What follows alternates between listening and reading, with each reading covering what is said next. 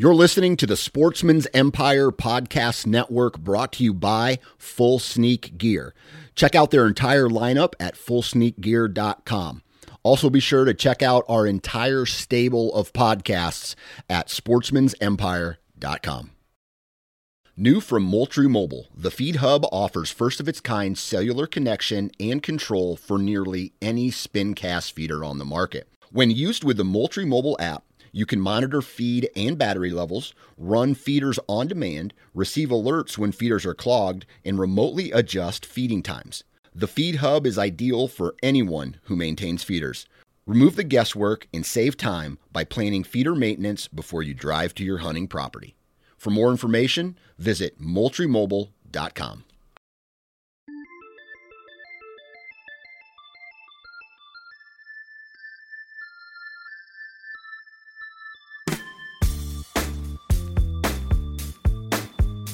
Welcome to the Nine Finger Chronicles podcast, brought to you by Exodus Trail Cameras, the #1 podcast for bow hunting product information and hunting stories from across the nation. And now, here's your nine-fingered host, Dan Johnson. Oh, baby. Episode 100. Here we go. I don't even know what to say. I'm just in shock that I've had enough support by you guys to make it to episode 100. I really didn't know where this was going to end up when I started doing this last year in October. And the support from you guys is overwhelming. I mean, I really, really appreciate you guys tuning in every week. I really appreciate you taking the time to download and listen to these podcasts. And, if this... For the guys who have listened to all of them, thank you very much. I mean, thank you. And if this is your very first time listening to this podcast, let me kind of reiterate what this podcast is all about. When I started this podcast, the goal was to interview the presidents, the owners, the engineers, the people who really knew the ins and outs of the bow hunting and hunting products, and would share that information. And that information was coming straight from the horse's mouth, so to speak, right to your ears. It's not coming from a marketing company. It's not coming from a paid endorser or a celebrity hunter or a professional hunter, because that can get watered down with BS. So I wanted to get information about the product to you guys and get it in a way that is, it's kind of biased because it's coming from the manufacturer, from the company themselves, but they're telling you straight up about their products. It's not typically a sales pitch. It is straight information, and hopefully the information that you guys are getting from these podcasts help you make decisions on whether or not you like the company, like the products, and may result in you purchasing or not purchasing one of these products. So my goal is to stay as unbiased as possible in these podcasts, although if I really do like a product, it kind of slips out sometimes. But again, this is, I feel this podcast is doing well because the industry I feel like they've been feeding you crap for so long that it's kind of a breath of fresh air to get an unbiased opinion on something, or information straight from the mouth of the people who are manufacturing it, and them just telling you straight up what their product can do, what it's designed to do, and maybe even some technical things that go unnoticed. And so hopefully you guys are getting a kick out of that. Also, a huge shout out to all the guests that have come on the show, the Average Joes for sharing their stories about, and I consider myself an Average Joe as well. But the regular guys who are coming on, sharing their stories, not only about, the product reviews that have seemed to be fairly popular, but the the Hunter Profile podcasts, the stories of regular guys going out and getting it done in the field.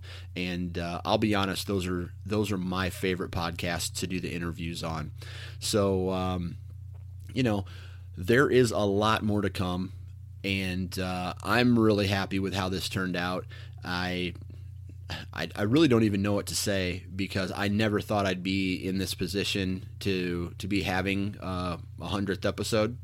I don't look at this as work. It is time consuming, but I love doing it. I love talking about hunting products. I love talking about hunting, not only strategy, but the products and everything that goes into it. So for me, this is just kind of like a little break in my day where I get a chit chat with other fellow hunters, and you can't beat that. So now, like I said, thanks to all the guests who have come on and have done the, not only the companies, but you guys. But I want more of that. So I want you guys to continue to do these product reviews. If you have a product that you love, or that you hate, or that is just okay, but you may not purchase it again, all those things, all those details, share that with me so I can share that with the masses. Let's get all that information out there, so when it comes time to purchase these products, some of these hunters, the guys like me and you who are looking for an honest review, because like I said, a lot of these reviews online are BS. So my goal is to filter all that out and get it straight from you guys. One of the questions I always ask in an email when people come out and say, hey, I want to review this product, is, do you have any affiliation with that product, whether you're a pro staffer or you're a company rep or something like that. And I've caught 3, 4, 5 people trying to come on the show, and 2 in particular where I did a whole podcast, and then luckily I went on Facebook and found out that these guys are pro staffers for a particular company. So I didn't launch the episode because I felt it was unfair. Maybe they did believe in the product, maybe that they were doing it just because they were a pro staffer, but that is, in my opinion, that's a biased opinion, and the whole point of this show is to not have that. So with that said, whether you guys have a product you want to review, whether you have a story about an awesome hunt, an adventure, anything, let me know, and I will get that story out there. I'll get those reviews out there for the other regular hunters, the average Joe, so to speak, and they can listen to your story, your product review, and whatnot.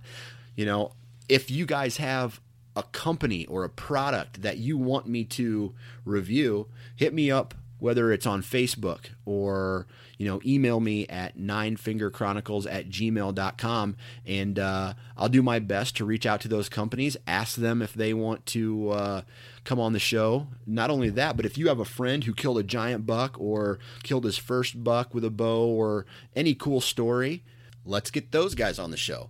So this podcast, I want you guys to be involved as much as humanly possible. Also, thanks for the emails. Thanks for all of the Facebook messages and whatnot, all the comments, replies, and critiques. I really appreciate it. So I think I've said thank you 1,000 times. You guys get the point. Now, let's talk about this 100th episode giveaway. I know I mentioned something about it last week, but now it's time to find out what you guys are going to be able, put your name in the hat, so to speak, for. So first off, I'm going to let you know that in order to win, you have to listen to the end of the podcast, because that's when I'm going to give the instructions. But right now is when I'm going to tell you what first and second place are, what they consist of. So first place, here's what if I draw your name for first place, this is what you could win. An HR200 Mossy Oak Edition from Ozonics, Crossfire binoculars from Vortex Optics, an Exodus Lift trail camera, and a swag bag, t-shirt and hat and whatnot, a Kingpin sight from HHA, a dozen Full Metal Jacket arrows from Easton, 1 pack of Diamondback broadheads from Ramcat, Upwind Scent Elimination Super Slam 6-pack and a hat, a 4-pack combo kit from Nose Jammer, and 1 pack of broadheads from Wasp Archery. So that's a pretty badass giveaway right there. I'm not even going to do the math, but I'm guessing that's close to over $1,000 worth of product. Now, second place, you're going to get a 4-pack combo kit from Nose Jammer. You're going to get a Power of Science bundle and an anti-block from Analogics. You're going to get 1 pack of your choice from Grim Reaper broadheads, and you're going to get a whitetail buck decoy from Montana Decoy. So that is number 2. So again, that's a decent second place is pretty good as well. So that is kind of a thank you guys for tuning in and listening. And every person, the cool thing about that is I didn't have time to go back and ask absolutely every person who was on every company who was on the podcast. And I want to say thank you to all the companies who took their time to come on, but also thank you to the companies that I just mentioned and taking their time to, donate these products for you guys to win. So we'll talk about how to win at the end of this podcast. Now, who's on this podcast today? We're going to be talking with Chad Sylvester. He's the other half of Exodus Trail Cameras, and you hear the commercials on the majority of the podcasts, and they are from Matt Klein. He's one half. Chad is the other half, and today we're just kind of bullshitting about trail cameras. So Chad and myself, Matt was supposed to be on the show, but he did probably what I would have done and went out into the timber, and he was scouting some property and hanging trail cameras and doing all that fun stuff. So plus we hear his voice all the time anyway. But we're talking about trail camera strategy, trail camera maintenance, basically all things trail cameras today. This isn't an Exodus infomercial, so don't worry about that. We're going to be talking about how to take care of your trail cameras, what to look for. Sometimes we have to admit that Exodus may not be the trail camera of your liking.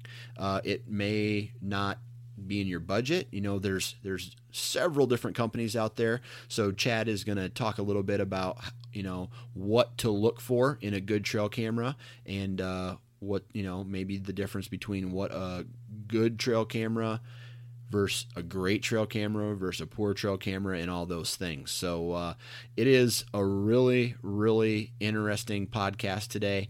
And Exodus Trail Cameras is the only sponsor right now, and I owe those guys a lot as well. Basically, just like any advertising, they pay me and I rep their product. But the cool thing about that is I had the opportunity to try out their trail cameras before that relationship, and I am really happy with the way they worked. And that's why we took our relationship to the next level. I'm sorry, I can't say that without laughing, but I mean, you get it. So thank you to Exodus, and I really appreciate your guys' support.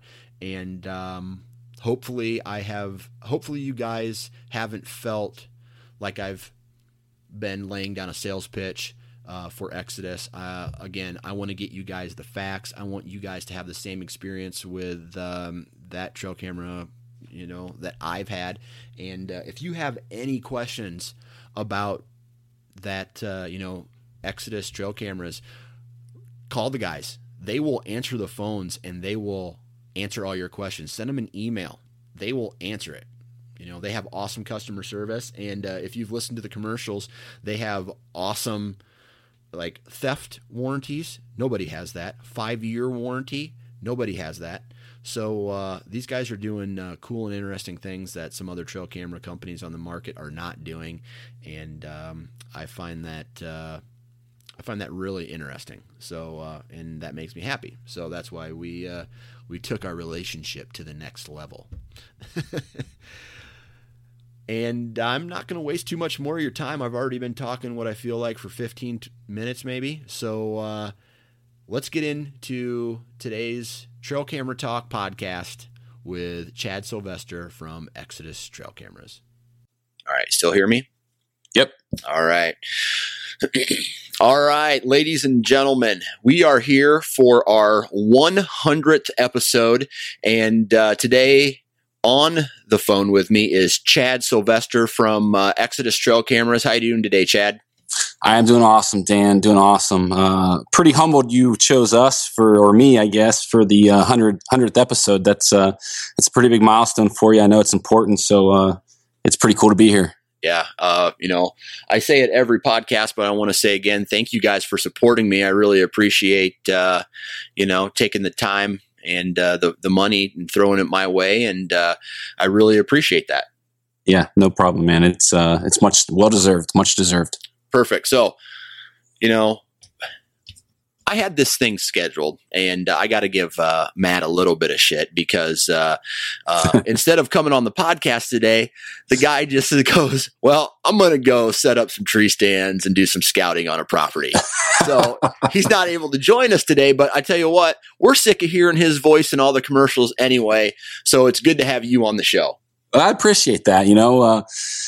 It seems like he spends a lot of time in the woods, and I know it's beneficial for both of us because he's doing a lot of some of my scouting also. But it's good to know that I'm still well needed, I guess. Well, I guess what I want to know is what's he got on you that you're not out there and he's doing this podcast today, or does he have something on you where you got to do all the office work and I get to go out and do the fun stuff? Well, it's not. He doesn't really have anything on me. It's no blackmail material per se, but I guess it just comes down to our wives. I guess the relationships at home. He just has a little more freedom, I guess. Oh man, do I know exactly what you're talking about? But today, let's see here. Today we are going to talk. Not necessarily about Exodus Trail Cameras. I want to talk about Exodus here for a little bit, but this is not going to be, a 100% about Exodus podcast. Basically, I want to talk to you guys about, how one should properly use trail cameras. What are some things that people need to pay attention about when using trail cameras? And you guys are a trail camera company, so I figured. It's the 100th episode, and you guys are the experts when it comes to trail cameras because you own a trail camera company. So I figured this would be an awesome thing to do. But before we get into all that, I want to know, how excited are you for your 2016 hunting season? Oh man, I am pumped. 2015 was a tough year. Basically boiled down to one encounter for me very early and on a 135-ish type class animal. Let him walk because obviously we had pictures of giants on camera. And I went about 7, 8, 9 more days without an encounter until the very last day. And needless to say, I ate a tag for the second year in a row. So biting the bullet for 2015, I am really excited about 2016. We have some really good deer on camera. I think there's going to be a little more time this fall to hunt. Obviously we want to make Ohio big, being our home state, but we've gotten on some pieces in Illinois. There's a possibility of us going down to Kentucky, maybe Missouri. So our schedule is a little more open this year, and I think it's going to be awesome, man. I think we're going to lay down some giants. Well, good luck. I tell you, I know exactly what it's like to eat tag soup. I do it quite often. And so I know the taste of those tags, man. Yeah, it's funny. It's people think that because we're a trail camera company and we have all these trail cameras at our disposal to use, which we do. We run a lot, as Matt probably mentioned in the previous episodes, we run quite a few cameras, but we can get them on camera. We just can't kill them. So hopefully this year's the turning point for us. And that's what I always tell people. they think that just because someone has a big picture of a deer on trail camera, that it means they're going to kill them. That don't mean shit. If you can't, I can go out and, I mean, yeah, I live in Iowa, but I can go out and I can put a trail camera in a field, or, put it over a mineral station this time of year. And, me being in Iowa, I can get, a 150 class deer, even bigger to show up just, basically on random. But that doesn't mean that I'm going to have an encounter with that deer come the hunting season. Absolutely, man. There's a whole lot more to it. That's right. So I want to talk a little bit, before we start talking about trail cameras, I want to talk a little bit about Exodus and, how is the company doing? What kind of growth have you seen since you started? And, what are you excited about for the future? Well, we are doing awesome. It's a labor of love for us. We truly love what we do day in and day out, whether it's, being in the office, dealing with all the paperwork BS, or, talking to customers, which is always good, getting feedback from customers, and then spending time in the woods, obviously using our product. It's almost a dream come true, to be honest. And as far as growth, we are growing exponentially. We are well above our forecast for 2016, and we actually just came off a 2-week back order, because truthfully, these orders are coming in so fast that we're having a hard time keeping up as far as holding inventory. And what we're finding is, all the customers from last year that really bought into our mission, but wanted to buy maybe 1 or 2 cameras to see how our product worked and see what Exodus was about. Those folks are now coming back and buying, 5, 6, 7, sometimes upward to 20 cameras. And, it's just been awesome. We're really excited about everything that we're doing, from start to finish. Our brand is a little bit different than what you typically get in the outdoor industry. And we have some cool things to come. We're still working on that sophomore release that should be available. I don't want to throw any dates out there, but it should be available early 2017. We're just working, nose to the grindstone, making sure that thing is a home run, making sure all of the I's are dotted, T's are crossed, and taking in all that customer input to make sure that we're giving folks, what they're asking for. Okay. So, I mean, can you share any information with us at all? I know that some of this stuff is hush hush, but is there anything that you can share with us as far as details of this sophomore release? We're just starting the testing process. I mean, we have the hardware design and schematics finished and finalized. It's just testing, maybe moving a few things as far as hardware goes. I can tell you a few things. I can tell you the trigger speed in our detection zone will be much improved. We're looking at our goal was a sub 0.5 trigger speed for photos. I think that we're going to accomplish that. I think that we're probably going to end up around somewhere between 0.25 and 0.3. I think is what the testing is coming in right now.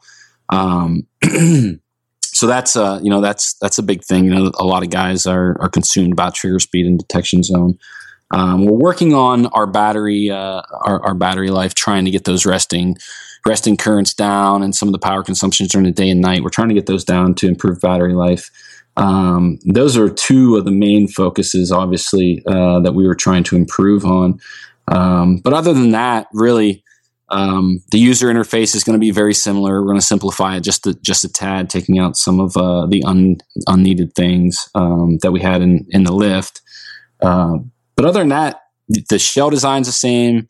We're very big on that vertical door with the dual latch system preventing moisture ingress. The same longevity, same quality components. So overall, it'll be a very similar camera. Just spec wise, those numbers are going to look a little better. Okay. Yeah, I know that everybody that I talk to always said, for some reason, 1 second trigger speed is not fast enough. I don't know why that is, but that was a complaint that I heard from people about your cameras. And now with this new version available, this faster trigger speed, you kind of answered that question. Absolutely. You know, it was something that we've seen from, you know, customers calling in, writing emails, people who are interested in the lift but not necessarily ready to buy. You know, and the 1 second trigger speed or the 0.9 second trigger speed is really, you know, that's on par for, I guess, for most cams, but that's not what we're after here. We're not after to be an average brand. We want to be cutting edge. We want to be the leader in the industry in everything that we do. You know, we don't want to only be known for, you know, our warranty policies and the service policies. We want to be known as a tech company. Right. So, you know, that's where it goes from here. Perfect. Well, enough about Exodus. Let's talk about trail cameras in general, and let's talk about maybe some problems that people face when using trail cameras, or, you know, how to locate them. You know, just maybe some problems that a regular Joe may have with a trail camera that they've purchased, and maybe throw some ideas out there on how to solve those problems. So, I guess the very first one I'll ask is battery life. Is there a trick to battery life or a style or kind of battery that will maybe lengthen your camera life as far as battery consumption is concerned? Great question. I don't know per se there's a trick, but there is definitely an education process that consumers should know how their camera functions, whether it's a 6-volt camera, whether it's a 12-volt camera, how many batteries does that camera take, and also know the difference between alkalines, rechargeables, and lithiums. Batteries ultimately can cause you the most problems in the woods as far as trail camera performance goes. And I think the one thing to note is the difference between alkaline batteries and lithium batteries. Alkaline batteries typically start at 1.5 volts. So if you're running a 12-volt camera, that would be 8 batteries. But as they cycle, as that camera's taking pictures and it's drawing power from those batteries, the voltage starts to drop or decrease just a tad bit. But over a series of, over a specific time or a series of pictures, I guess you could say, as that voltage starts to decrease and you hit, you know, somewhere between 60 and 50% of the life cycle of that battery, you will start to see performance issues, whether that's the trigger speed slowing down, your detection zone starting to shrink up. Eventually, you're going to start missing night photos. Whereas lithiums, you don't get that. Lithiums use a metallic-based electrode, so you have better cold weather performance versus the alkalines that use a water-based electrode. And the lithium start at 1.7 volts, and their life cycle or their lifespan runs consistent at 1.7 volts almost until the moment that they die. So the analogy that we use a lot when we're at trade shows talking with folks is if you're running most folks are familiar with lithium power tools like a power drill. And if you're using a DeWalt or a Makita power drill and you're running screws into a deck or something and you run 1,000 screws in and that drill is operating, pristine. It's operating perfect. But then within 2 screws, it's dead.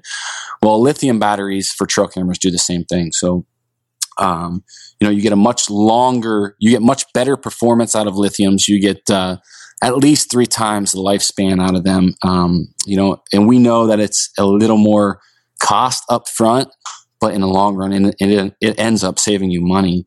When you compare the lifespan of those batteries, lithium batteries versus alkaline batteries. So that's one thing to note. The second thing would be, when you're comparing cameras, to know whether that camera is 6 volts or 12 volts and know how many batteries it takes to power that camera. So some cameras in the market are 6 volt, but they still take 12 batteries. You're really running that camera at a multiple capacity of what that camera is actually requiring. So those batteries can be in parallel or in a sequence where they alternate. So you're really running 2 times capacity in some of those cameras. So it's important to know your equipment, to know your cameras, know what they require as far as power. But anybody we talk to, we recommend running lithium batteries. It's going to save you a lot of headaches. Going to get you better performance out of any camera. and it's going to be cheaper in the long run. One thing that I've always kind of had a problem with is trail camera placement, and whether that has been in the wrong location, whether it's over a mineral station, or if it's, you're trying to catch a deer jumping a fence or coming down a specific trail. I've had issues in the past where I just can't get my trail camera in the right spot for a good picture to catch what's coming through. Do you have any tips or tricks that might be able to help someone, put their trail camera in the best possible spot? Well, that's kind of a tough question. Matt and I, we talk a lot about that Wheel of Fortune method that we use, and basically that boils down to running a number of cameras for one specific animal, and then once we have a photo of them, we kind of reposition some of those cameras to gain as much data as we can from those initial pictures. So, I think. I'm not the type of guy that is worried about, those glamour shots, always facing your camera north or having pristine background or foreground in your picture. I'm not worried about that. I use these things as a tool to kill big deer. That's all of them. That's all that I'm worried about. So, generally speaking, once we have initial pictures of a deer, we'll collect as much data as we can from those the initial photos that we get, and then go place our cameras based on what we think or how we think he's moving. So, a tool that we use is Deer Lab, but that's not, it's not required. So if we get a picture, let's just say we get a picture of a deer over a mineral site, and we think that he's coming from the northeast. Okay. And it's evening time. It's, 6:30, 7 o'clock in the evening, this time of year.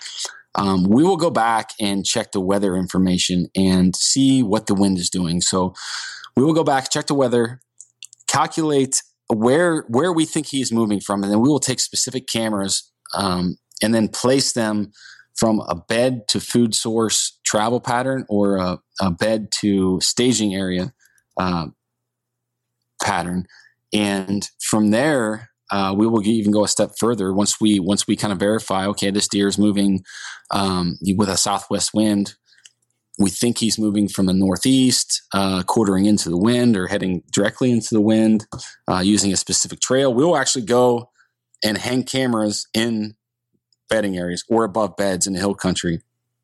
But one thing to note there is we will not check those cameras until the following year. We will throw lithium batteries in there. We'll throw a large SD card, and we will let that camera sit and just soak for the entire season. And then when we go in for postseason scouting, we'll go ahead and pull that camera, that card, and then gather that information from 6 to 8 months that we gather. But as far as specific, just to interrupt you real quick, I mean, that's obviously something that someone with a trail camera company has the luxury of doing. But is that something that you might recommend to somebody who, is very interested in maybe annual patterns or, trying to locate and pattern next year's buck, like 1 year ahead of time? Because, I use all my trail cameras for, this year because I need to use them for this year. I don't have the luxury of having extra trail cameras to just dump in the woods and say, I'm not going to touch it for 1 year. Right. Well, I think ultimately the question people have to ask themselves is, are you hunting a specific animal or are you hunting mature deer movement in general? I think that's the bigger question there. And if you're hunting, if there's a specific buck that you're dedicating your season to, I think absolutely you should focus every resource you have on that animal. But if you're satisfied with any mature animal, 4.5 years or older, whether you've had history with him or not, then I think generally speaking, you should focus your efforts on mature buck movement in general. So I think that's probably a question people have to ask themselves first before they kind of gather a strategy. But I mean, for the most part, a lot of it's going to boil down to basic common knowledge, putting cameras on food sources, figuring out what time, which buck is showing up where, whether that's a food plot, a white oak stand, persimmons, whatever you have in the area that those bucks are feeding on at that time. And then obviously something a lot of people do not pay attention to, including myself, which bit me in the butt last year, was paying attention to does and doe bedding areas with your trail cameras. If you can pinpoint specific times, specific does or doe family groups are coming into estrus, that can be the biggest advantage you have during the rut. And it's something that 90 to 95% of people do not pay attention to, including myself, which probably may have cost me, eating a tag last year. But that's the way it goes. That's how you evolve as a hunter, is to look back and learn from your mistakes. So I'm not really sure if that answered any of your questions, it but did. It did. I'm gonna have to edit this part out. But can you put your pen down? No problem, man. I have a bad habit like that. Like I do too. I do too. On rants, I'm like clicking my pen, tapping my foot. Yeah, you should see me in work meetings. I'm like always pounding on the table and stuff like that. But all right. So the next question I have for you is, how should a consumer know what trail camera is actually good for them? Because there's obviously Exodus, but there's tons of other trail cameras on the market. And like we discussed at the last podcast I recorded with Matt, there's tons of different price points as well. How should a consumer know what they actually need in a trail camera versus maybe what they want? Absolutely. I think that does start with price point. I would never recommend or suggest someone stretching themselves financially for a tool or for a piece of equipment used in the outdoor industry, whether it's a bow, a trail camera, clothing, tree stands, whatever. So I think it does start with figuring out what you can afford and what you can spend. And I think from there, it all comes down to doing your research, doing a little bit of digging beyond the typical marketing jargon that you get from the industry. Going beyond the specs, maybe jumping on a few forums, reading some consumer reviews, whether that be Amazon. Again, going back to maybe some hunting forums that you can get some knowledgeable information. Obviously social media this day is a huge player in that. But also, again, taking that consumer review with a grain of salt, because there are guys that maybe have a bad experience with a brand and they'll dog that brand for the rest of their life. And maybe that brand is legit. Maybe they put out a good product, and that guy was 1 in 100 that had a bad experience with it. And I think a lot of times consumers tend to give their opinion more so when they have a bad experience rather than a good experience. So I think it just takes time, Dan. I think it takes time, maybe 3 or 4 hours, to get online, to get on the web and really do a little bit of due diligence and read about the camera. Get past the megapixel, the marketing ploy, know what sensors being used in the camera, knowing the power consumption of the camera, whether it's 6 volt or 12 volt. Knowing what camera is compatible with which types of SD cards. It just takes a little bit of time. I think that for the most part, consumers in general are getting better in this day and age because of the resources they have at their fingertips. They're getting better at that than maybe 10, 15 years ago.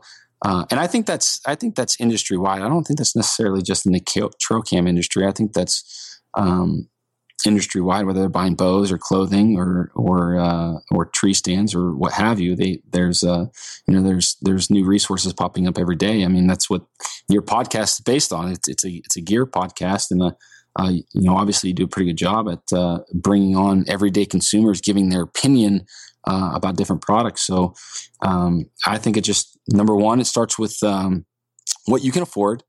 Obviously that's going to limit you. And then number two, deciphering which brand's going to work best for you. So from an actual category standpoint, are there things that, because you mentioned something about, get past the megapixel thing. Is there a certain number of megapixels that, once you surpass that, it really just doesn't matter anymore?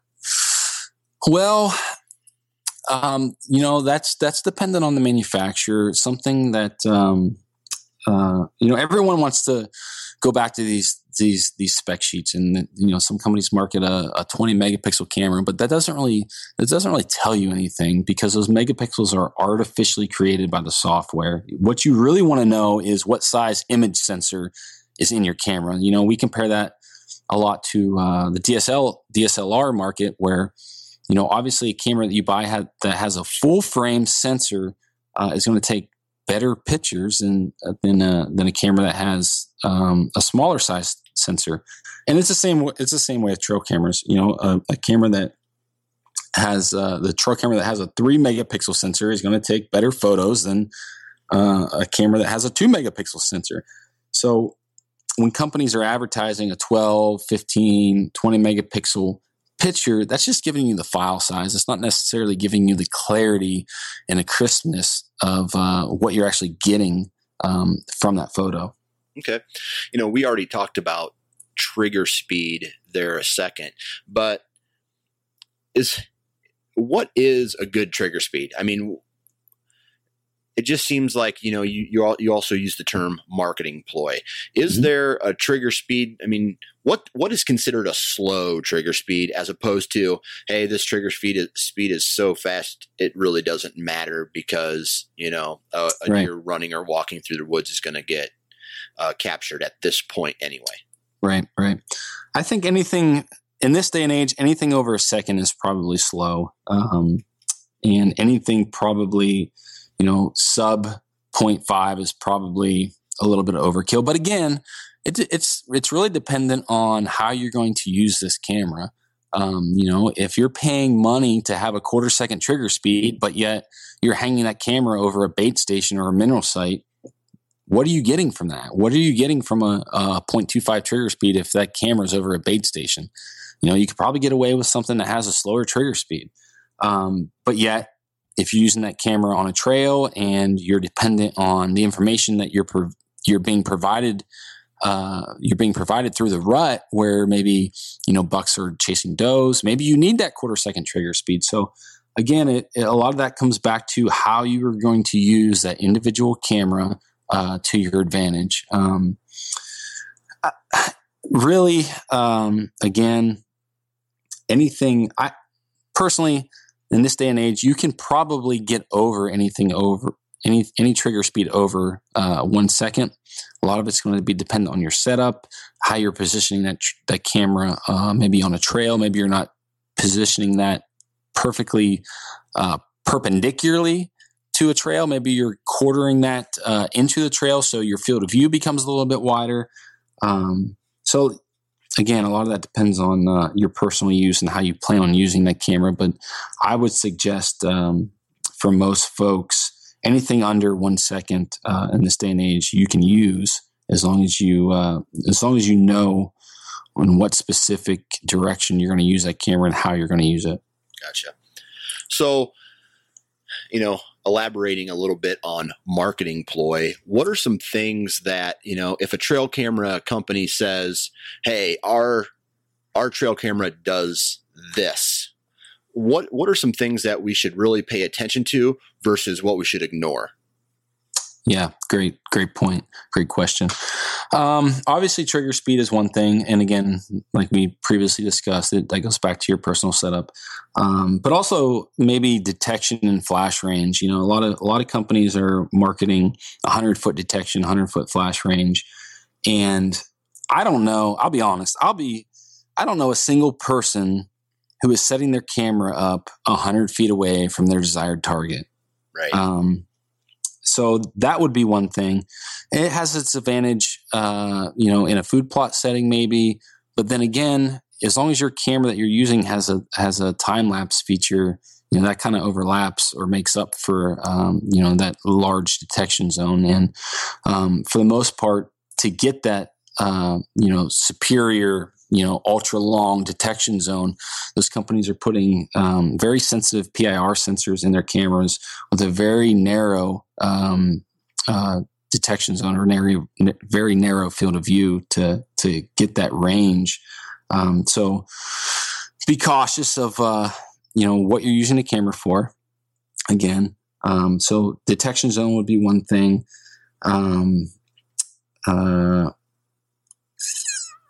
Again, trigger speed also comes into play there. And what about flash versus like a infrared or like a black flash or stuff like that? That is a very touchy subject inside the industry. There's guys that say that white flash cams or the IR cams, the 720 NMs, the red glow, I guess, to say, will actually scare deer. Typically, I would agree with that personally. That's based on a personal experience. The deer that we hunt, Matt and I hunt, we hunt a lot of public. There's a lot of pressure.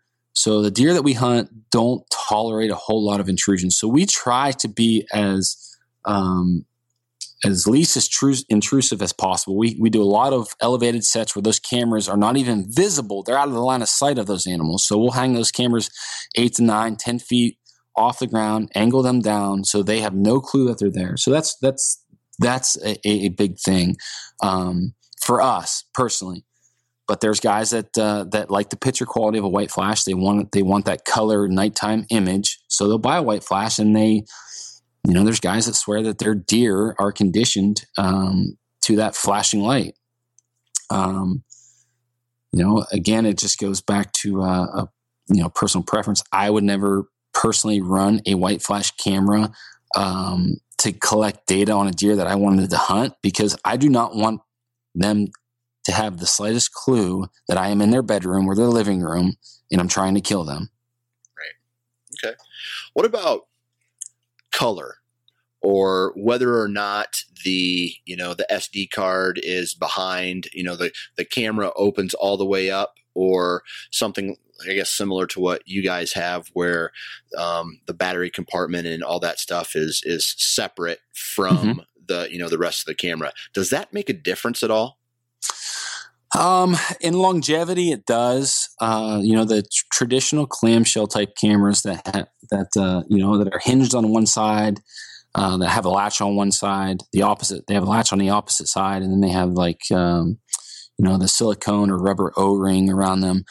In our testing, we've found that they are more susceptible to moisture ingress, allowing water into those cameras, because that single latch does not distribute even pressure and even seal around that camera. So you'll see more and more companies starting to get away from that and going to, like the half door, like a Browning, I know, has done that. Browning makes a damn good trail camera for their price point. So that is one thing. As far as SD cards go, every manufacturer uses a different codec in their camera, a different writing process.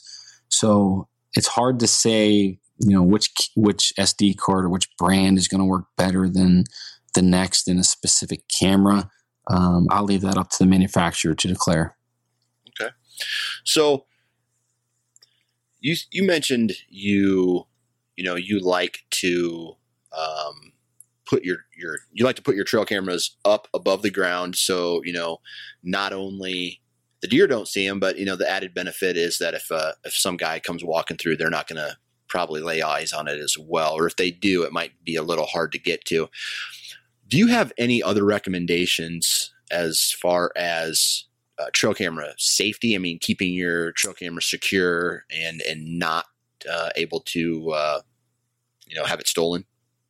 Well, yeah, absolutely. There's the obvious, the lock boxes, the Python cables, chains, whatnot. But the bottom line is, if truly, if somebody wants that camera bad enough, they're going to take it. We've had instances where people have cut trees down actually to take a camera. So I think the lock boxes keep honest people honest, and it's going to prevent any damage from maybe bears or any other pesky critters. But one thing that we do a lot is elevated setups.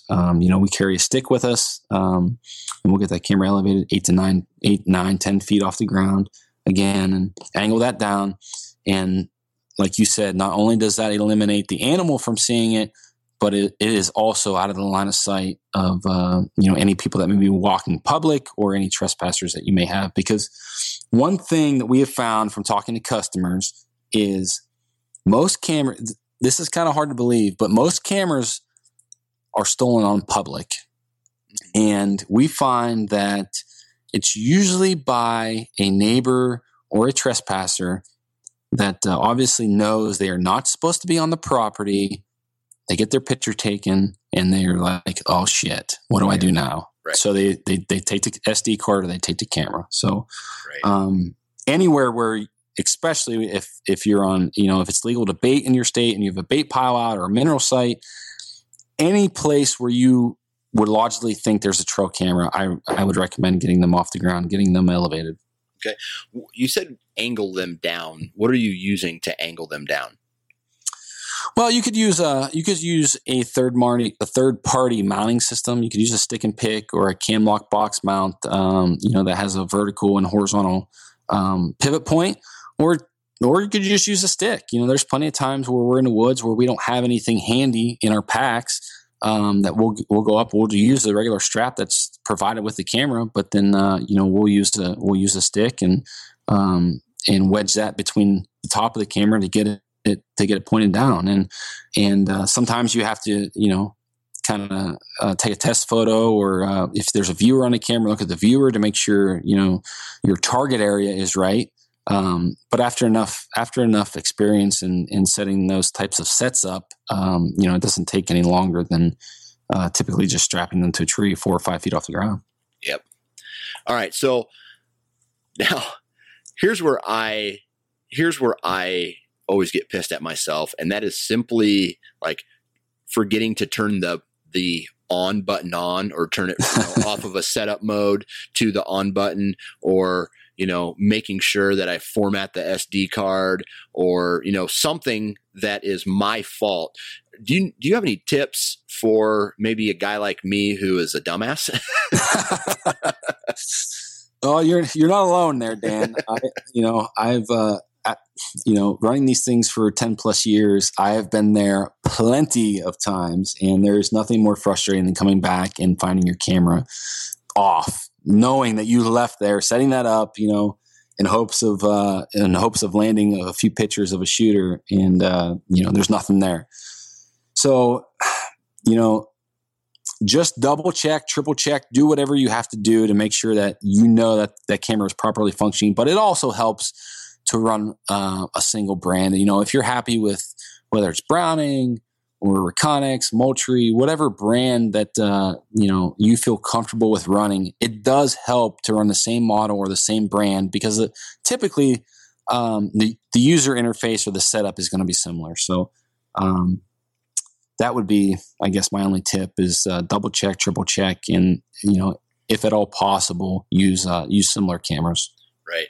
I'll tell you one thing that I've done over the past 2 years actually is I will turn my camera on, wait for it to take a couple pictures of me moving around in front of the camera, go check the camera again to make sure that it is set up correctly, and then turn it on and walk away. Because I want to make sure that my trail camera is taking pictures before I walk away from it for, upwards of, right now I'm going on 5 weeks that I haven't, since I've checked my trail camera. So, I get, it's to the point now where I lose sleep sometimes thinking about my trail cameras. So I want to make sure that they're up and they're running. And that's one thing that I do. I even one year, before I went into the timber, I had a permanent marker in my car, Sharpie and I wrote double check on my hand that closes it. So when I was closing it, I would look at it and I'm like, okay, well, I got to go in and make sure it's all accurate again. But again, that's for someone with low brain power like myself. Hey man, absolutely. If anything that helps you, if that helps you, then more power to you, man. That there's nothing more frustrating than coming back to a set after 5 weeks, right, finding it turned off. Like, that's just a punch in the gut. Yeah. So let's see here. Do you have any other type of advice for people, whether they're looking to purchase their first trail camera or another trail camera? Actually, before you answer that question, I want to talk about, you mentioned try to get all trail cameras the same. So you're running the entire brand. In the past, I have had an issue where my SD cards don't function properly on both trail cameras. Is there some kind of data or software, or I don't know what it is, that goes on to that SD card even after you format it that could prevent that SD card working in both trail cameras? Well, yes and no. Every manufacturer uses a different codec or uses a different writing process, and it is very important that you if it's possible, to format your card inside your camera to sync not only the writing speed to the host, but also make sure that those file allocation tables do not have any corrupt files or cookies on them. When you jump cards from brand to brand, you may experience issues. We've had issues with that in the past using multiple different brands, and we've had a few consumers have a couple problems with those. Running a card in one brand and then pulling that card, putting it in an Exodus camera and not formatting it, and then that camera not writing properly. So there is something there. I would suggest buying 2 specific cards for every camera that you have and labeling those cards for that specific brand or for that specific model, so you don't have to worry about that while you're in the field. Because again, there's nothing more frustrating than pulling that card, coming home, viewing it on your computer or in the field on a viewer, and see corrupt files or know that camera was taking pictures, but yet you don't have any data. Right. Now, another thing that I've noticed in the past has been PC versus Mac computers, and are there brands out there or software out there that will only allow you to look at your pictures in on a certain type of computer? Absolutely. That's a great point or great question. Specifically for Exodus, for us, Mac does throw us a few fits. To view your videos, those AVI files, you have to have, I think it's VCL or VLC or Premiere Pro. Otherwise, those videos come off a little bit glitchy, I guess. They stop and start a lot. And typically, we don't have that problem with a regular PCs or a window-based computer. And again, it all goes back to what kind of codec the manufacturer is using. It just goes back to and any manufacturer can give you advice as far as what kind of program, what kind of software to use when you're viewing that data. It just goes back to being familiar with your cameras, being familiar with what type of codec they're using, being familiar with which types of cards they recommend, and what type of software they recommend in viewing those pictures. But there is definitely a difference between viewing pictures on a PC, a window-based operating system versus a Mac. Okay. So I guess going back to that question that I was going to ask, but do you have any other information or any other tips or tricks or anything else that you'd like to share with the listeners about trail cameras, whether that's purchasing them or maybe maintaining them or, I don't know, anything? Yeah, absolutely. Most guys are running these things 365, at least most guys that we deal with. And there can be an added advantage to maintaining your cameras after your postseason scouting. After January, February, after your season closes, and you can verify, which deer, which buck have made it through the season and are going to be available for next year. In kind of in between that lull of the time that we take up, typically that's taken up during taking up shed hunting, I guess, in between postseason scouting and turkey hunting, I guess you could say. If you could bring those cameras in, take the batteries out of them, clean them up, provide some type of lubricant to your seals, your O-rings, that could be all the difference in the world as far as the longevity of that camera. Keeping those seals moisturized so they don't dry out, allowing, water ingress. Your camera's going to last a lot longer. And another thing I would say is, dependent on which brand you're using, if you can get those cameras off of trees, I think that also could be an advantage. Typically, smooth bark trees like a birch or an aspen, when it rains, there's a lot of water and a lot of moisture running down those trees. And if you can get them off those trees, away from that moisture, I think that can add to the longevity of your cameras. Nice.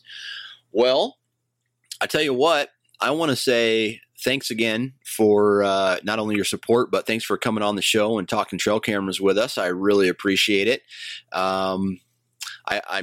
I can tell you this, I'm really excited for what you guys have coming out in the next couple of years, because I know a little bit of something. I might have played dumb there at the beginning. I know a little bit of something that's coming out that I'm really interested for. So thank you. Absolutely, man. I appreciate the opportunity to come on, especially for the 100th episode. We believe in everything that you're doing. Obviously we think you're doing a great job. That's, we support you 100%, and we're excited where this goes beyond here. And there you have it. The 100th episode is nearing an end, and thank you, Chad, for coming on the show. I really appreciate your time and the support from Exodus. What else? The listeners, thank you guys for tuning in. And, I wasted too much of your time in the beginning thanking you, so I'm not going to do it anymore. What else? Oh, here's what you want to do to win the giveaway, right? So we had the first and second place. They're going to be chosen at random. And in order to win, this is how you enter. So the very first thing you need to do is go to the Nine Finger Chronicles Facebook page and share the Facebook post that mentions this podcast, this 100th episode, on your personal Facebook page. Then you need to go to 2% for Conservation Facebook page, and you need to like that page, and you need to comment 9 Fingers Sent Me. So go visit 2% for Conservation, like that page, and comment 9 Fingers Sent Me. Now, a majority of us on this podcast are whitetail hunters. So the next thing that we need to do is we need to go to the National Deer Alliance Facebook page. You need to like that page, and you need to mention 9 Fingers Sent Me. You need to comment 9 Fingers Sent Me. Now, this last and final thing I'm asking you to do, I can't track it, so I'm just going to, in good faith, hopefully you guys will all do this.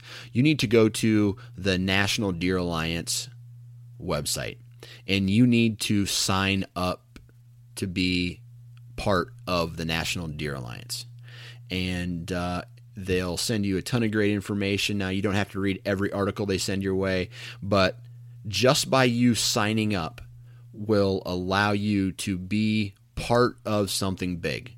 So again, in order to win this first and second place prize, number one, share the Facebook page on the Nine Finger Chronicles Facebook page. Let me start over.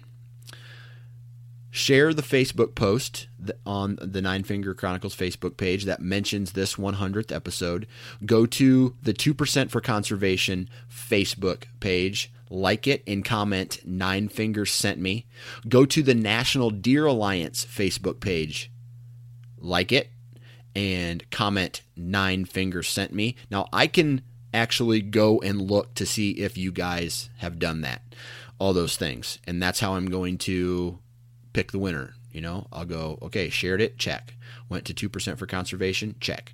Went to National Deer Alliance, check. And the last thing I'm asking you all to do, I can't track this, so it's kind of like in good faith. Go to the National Deer Alliance Facebook page, website. Go to the National Deer Alliance website and just sign up. All this drama that's going on in the hunting industry right now, a lot of it is because the anti-hunters are, they are obviously larger in numbers, but they're winning because they are, in a way, organized. The hunting community is not really organized. So the National Deer Alliance, you signing up, it's one more step closer to joining forces and becoming a united front against people who are trying to stop our traditions, our hunting rights, our way of life. So it's something that over the past couple months I've started to really get excited about, not just the National Deer Alliance, but conservation, the hunting community as a whole, and realizing that in order for us to continue to do what we love to do, we have to stand up for our rights, and we have to do that together.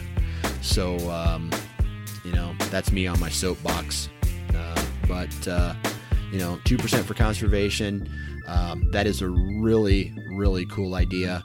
1% of your income and 1% of your time, because as we all know, just buying hunting tags and licenses, and although sometimes those can be pretty expensive, just buying the tags and licenses isn't going to cut it, and we need to do more, as well as signing up for the National Deer Alliance to join forces with your brothers and sisters that love to hunt and love the outdoors. So there's that. Now, if I've said it once, I've said it 100 times. Thanks for listening, and if you go out and hang a tree stand, wear your damn safety harness. Thanks for listening.